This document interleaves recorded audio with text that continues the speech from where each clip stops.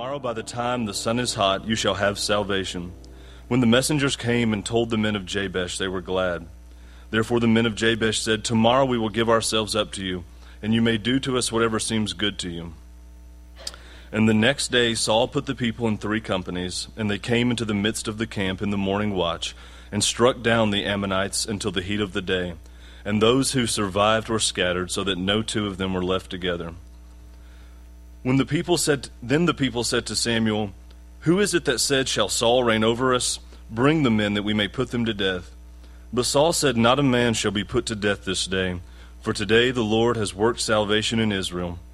Then Samuel said to the people, Come, let us go to Gilgal, and there renew the kingdom.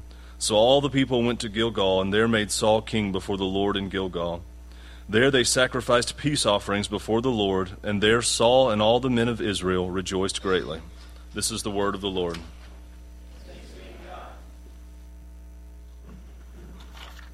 If we were filming a mini-series called, say, the Rise and Fall of the First King of Israel, we'd probably begin tonight with a couple of flashback scenes from past episodes. We'd show the scene where young Saul is secretly anointed king by old Samuel. Then we might show the scene where the young farmer is overwhelmed by his calling and is hiding in the baggage when he's supposed to be making a speech. And maybe we'd end the previews with a nice sunset shot of the tall farmer, timid farmer, riding back to his farm in Gilgal. Well, tonight's episode opens with Saul back home in Gibeah, and he's walking behind his oxen on the farm. Evidently, being the first king of Israel does not come with a lot of perks at this point, because he's still walking behind an oxen. And he comes home at the end of the day, and he looks around, and he sees that everyone in the village is crying, and he wants to know what happened. And the villagers immediately tell him this horrifying story of brutal oppression. And if we can go ahead and put the first map up there, we'll get a little bearings of what's going on. As you know, or perhaps you know, when the people of Israel went into the Promised Land, there are 12 tribes, and they settle it according to the tribes. We couldn't fit the whole map on one screen, but a bunch of them settled in the north, a bunch of them settled in the south. And one of the things that you'll notice is you can see a little thin blue line north of the Dead Sea. That's the Jordan River. And a couple of tribes, Gad and Reuben particularly, when it came time to cross over, said, no, we're not going to do that. We want to camp here. And that created quite a bit of tension. The village that has been oppressed is up in Gad. And if we can go to the second map now, give us kind of a close-up. There's mountains on the east and the west of the Jordan River Valley. This little village is Jabesh Gilead up in the north. And they were conquered by the people of Ammon. They were at war because they both felt that they had rights to the land on the east bank. Does that sound familiar, perhaps? Now, the Ammonites go against Jabesh Gilead and conquer them. Now, it was normal in those days when you were conquered by a foreign state to become a vassal state. And what that meant was, all right, you win, you're in charge, we'll sign a treaty with you, and you'll now be our king, and we'll have certain rights and expectations, and you kind of go on with your business. That was the normal way it went. But not this time. Nahash wants to do more. He wants to torture them and humiliate them. And so he says, I want to gouge out all of your eyes. That's what I'm asking for, which ultimately would mean infection and death and essentially the annihilation of the people. Now, why does he do that? Well, we don't know for sure, but in 1952, archaeologists were digging in the fourth Qumran cave where they found the scrolls, and they found an ancient scroll that talked about this battle. And one of the things that the scroll said was that the king of Ammon had been going all over the east bank and gouging out the eyes of all the Jews. And those that escaped fled to Jabesh Gilead. And so the king of Ammon is furious with Jabesh Gilead for protecting refugees. Okay? So that's a little bit of the background. And the citizens of Jabesh are so powerless to save themselves that all they can say is, well, give us 7 days and see if somebody can save us, and if not, do what you want. So some of the messengers ride to the village of Gibeah, which would be about a 30-mile ride. You can see it down there on the south. That is where Saul lived.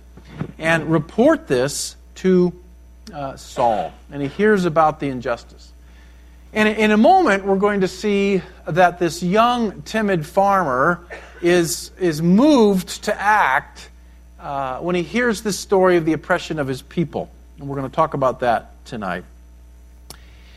But before we look at his response, I just want to make a simple observation, and that is that the first step towards responding to oppression, towards responding to injustice, is hearing about it.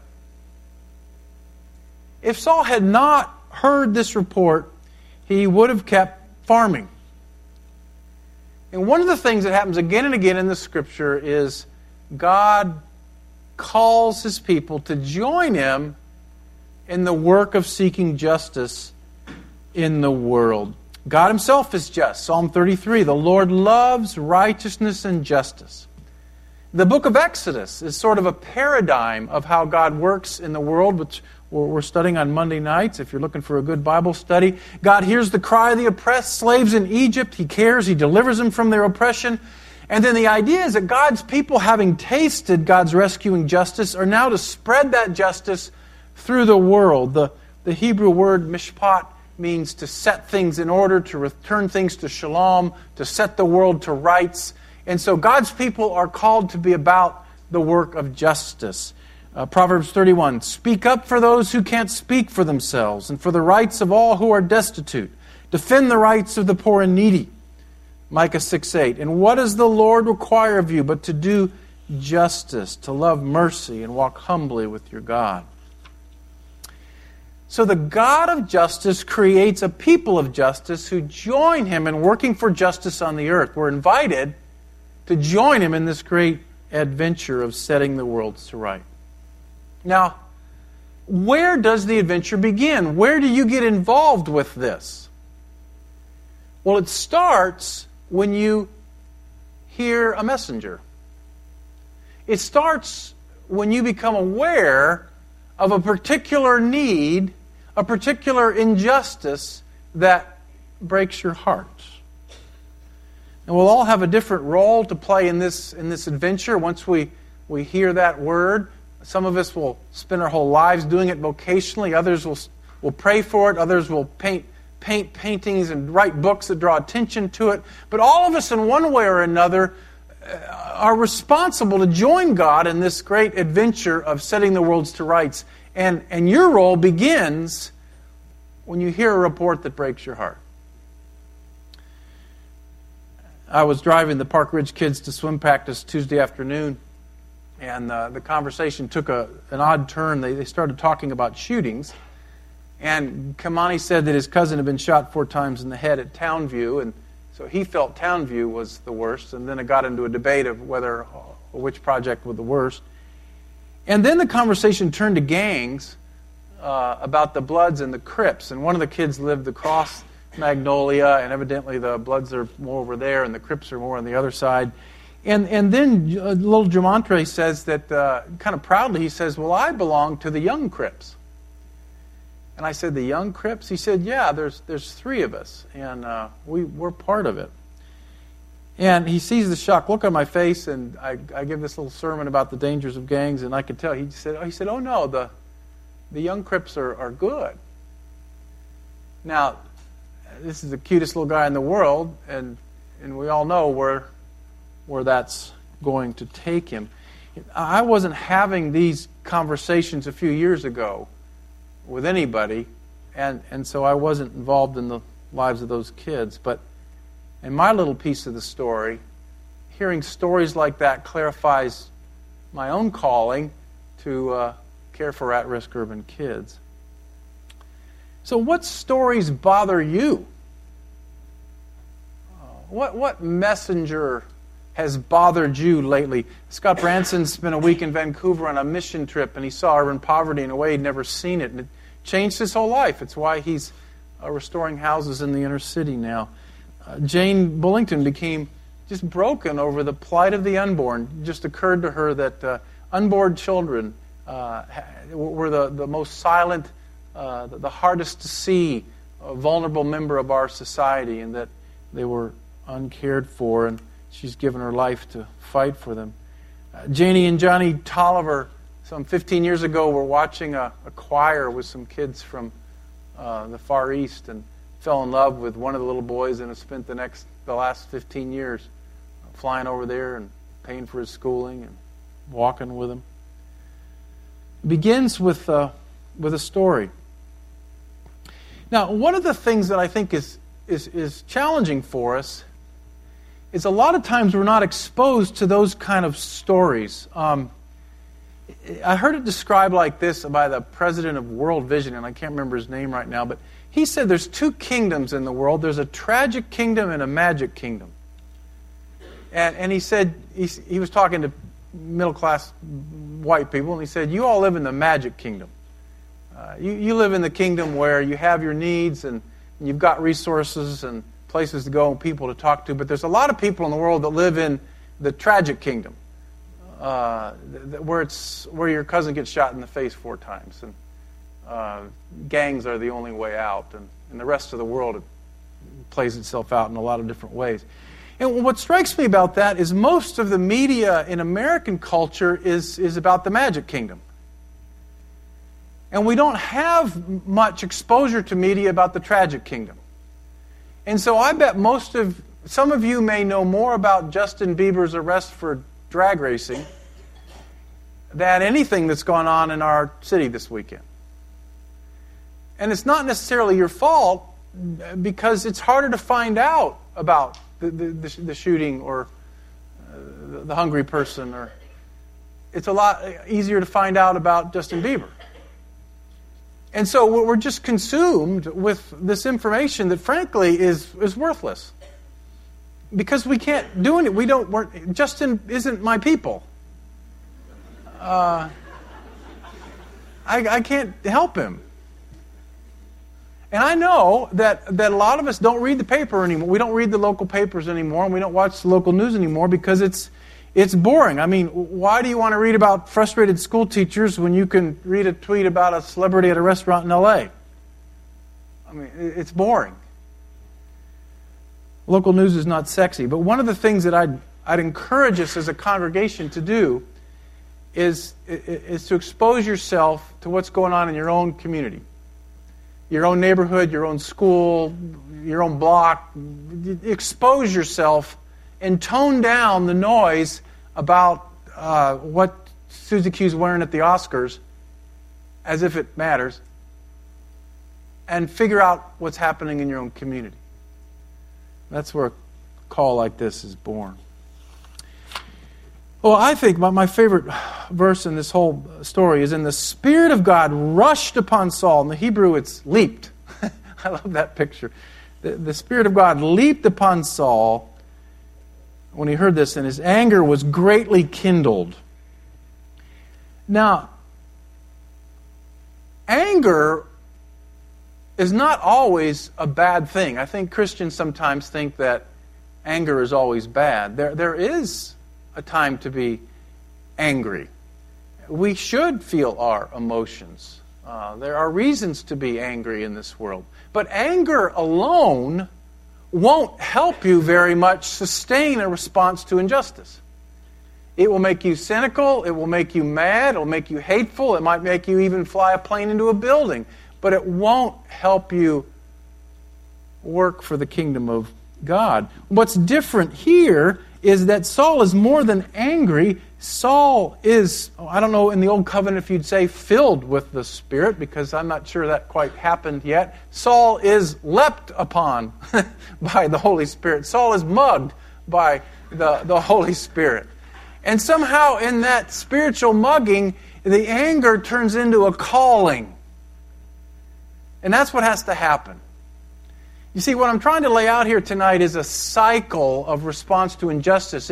It begins with a message, with a report, and it moves towards the Holy Spirit falling upon your anger and giving you a calling. One writer said this. He said, Saul is responsive to the need with a resolve to act against oppression.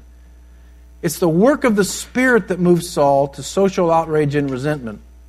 As with Moses, the power of God and anger and oppression together create a situation of confrontation, conflict, and an alternate social possibility.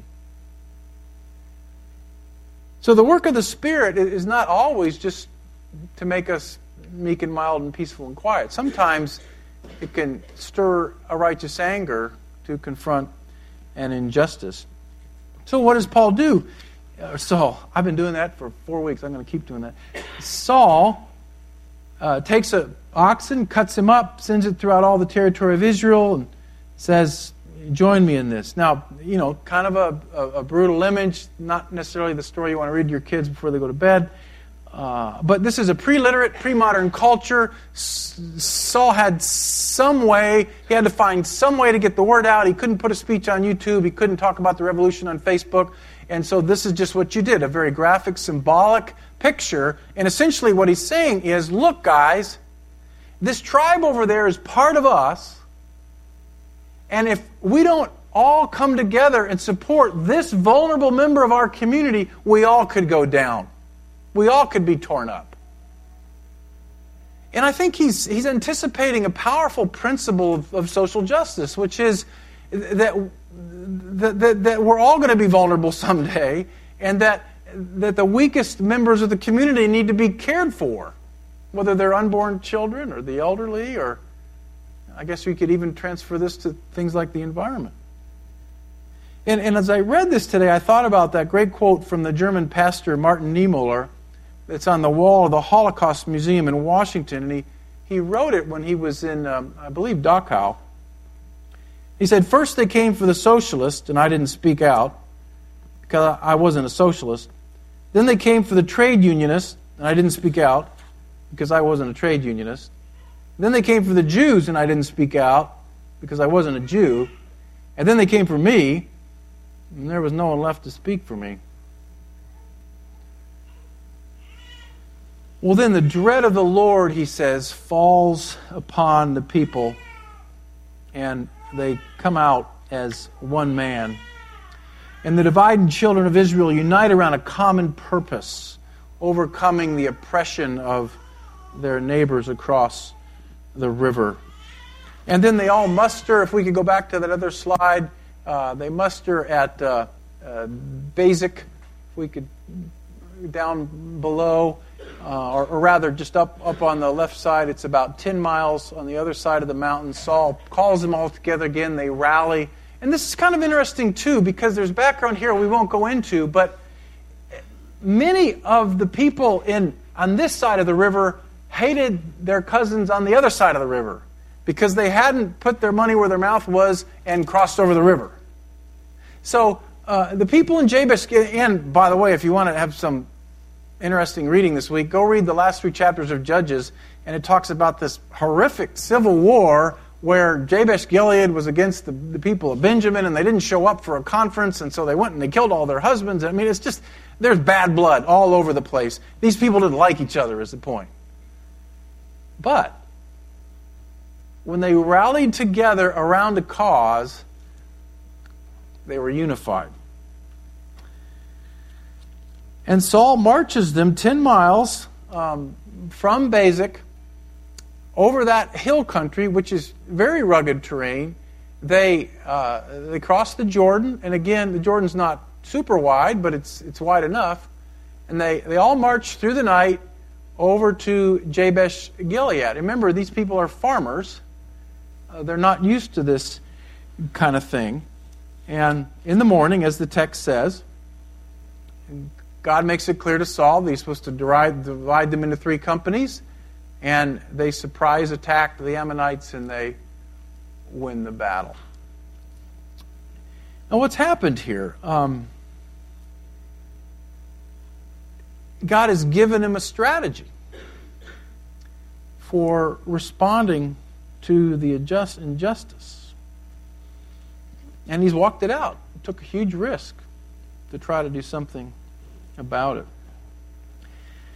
And you might find yourself tonight maybe somewhere in this story. Maybe you just can't get through the day without thinking about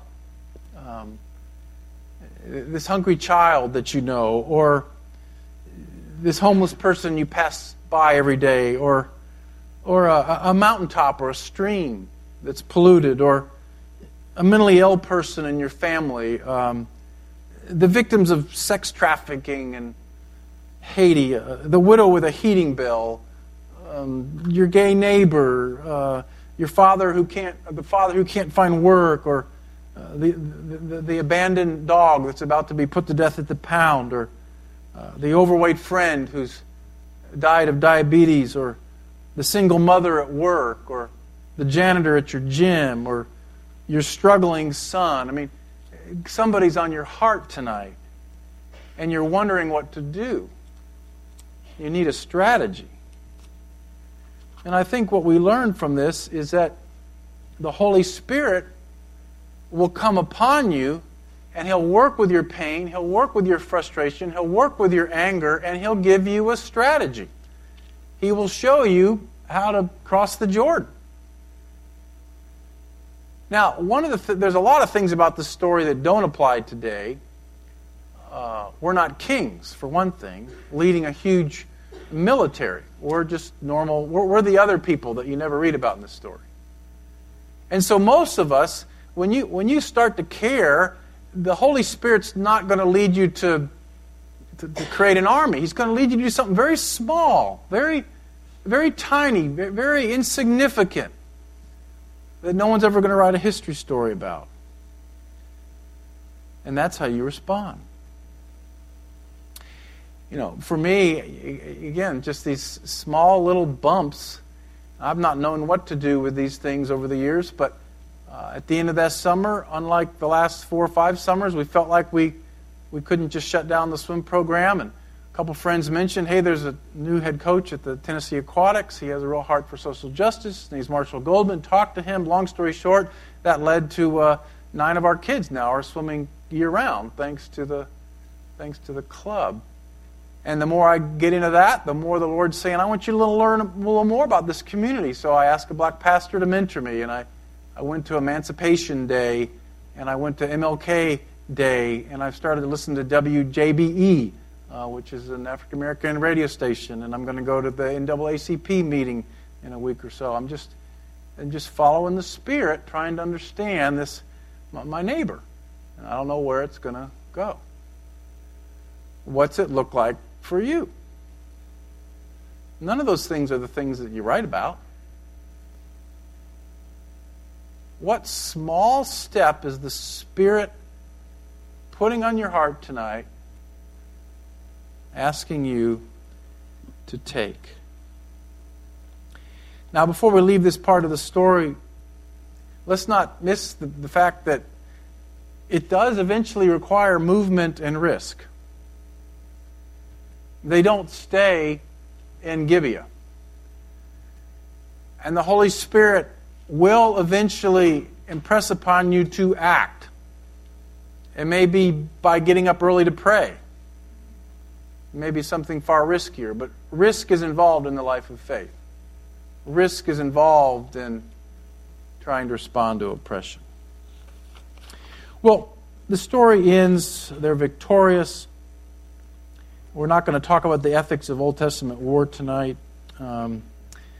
They come back, they go to Gilgal, they have a great ceremony, the kingdom of God is renewed, and Saul is established as a king. And as I read that this week, I thought, that's just a picture of what happens when the people of God open themselves up to the Spirit of God, and they respond in obedience, and they take risks, and they step out in faith, and they move towards what God has called them to move towards. The kingdom of God is renewed. The kingdom of God is advanced.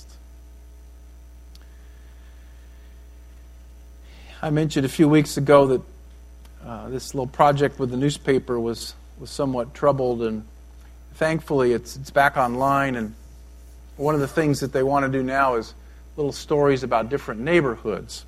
And so in February, Megan Davis and I and a couple others are working on a piece on Mechanicsville and just what's happening there, the challenges that are there, and the great things that are happening. And my little part is to write a story about James Davis. And James Davis is the pastor of Eternal Life Harvest Center over on Western Avenue, and I've known him probably close to 25 years now. James is a remarkable community leader. He started a little church in a tire store and built it into what it is today. He's gone to the White House to seek funding for his community. He mediates with gang leaders. He launched job training programs and youth programs and programs for ex-felons and all of that. But he didn't start out that way. And I met with him this week to interview him. And James started as a drug dealer. James was known as Junebug then. And Junebug launched his first club at 18. And it was so popular he started another one called After Dark on University Avenue. He was about 20 then. He ran a huge gambling operation. He sold cocaine and dope. He grew very rich, drove around the neighborhood in one of his 7 cars. He had many girlfriends, he said. He said he dressed like a gangster and had gold chains that came all the way down his chest. And on each chain was a letter that ultimately spelled out Junebug. And one day, Junebug was on the way to his club, and he stopped by his grandmother's house, and Grandma had Pat Robertson's 700 Club on.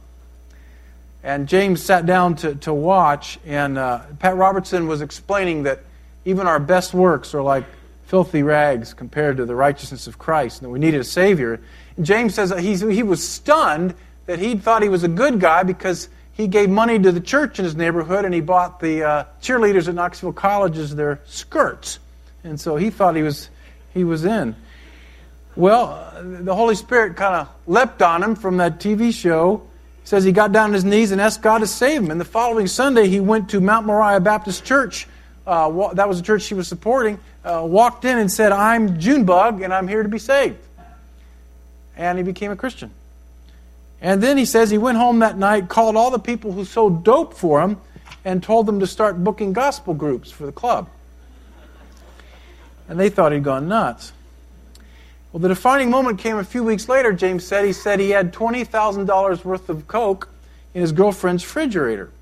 And now that he was saved, he started to realize he didn't want to sell drugs anymore, but that was a lot of money. So he told the Lord, this will be my last sale, and then we'll kind of move on. And the Lord said, "No, I want you to flush it." And James said he argued with the Lord for several days, and then finally one night went into the fridge, broke up all the coke, and flushed it down the toilet.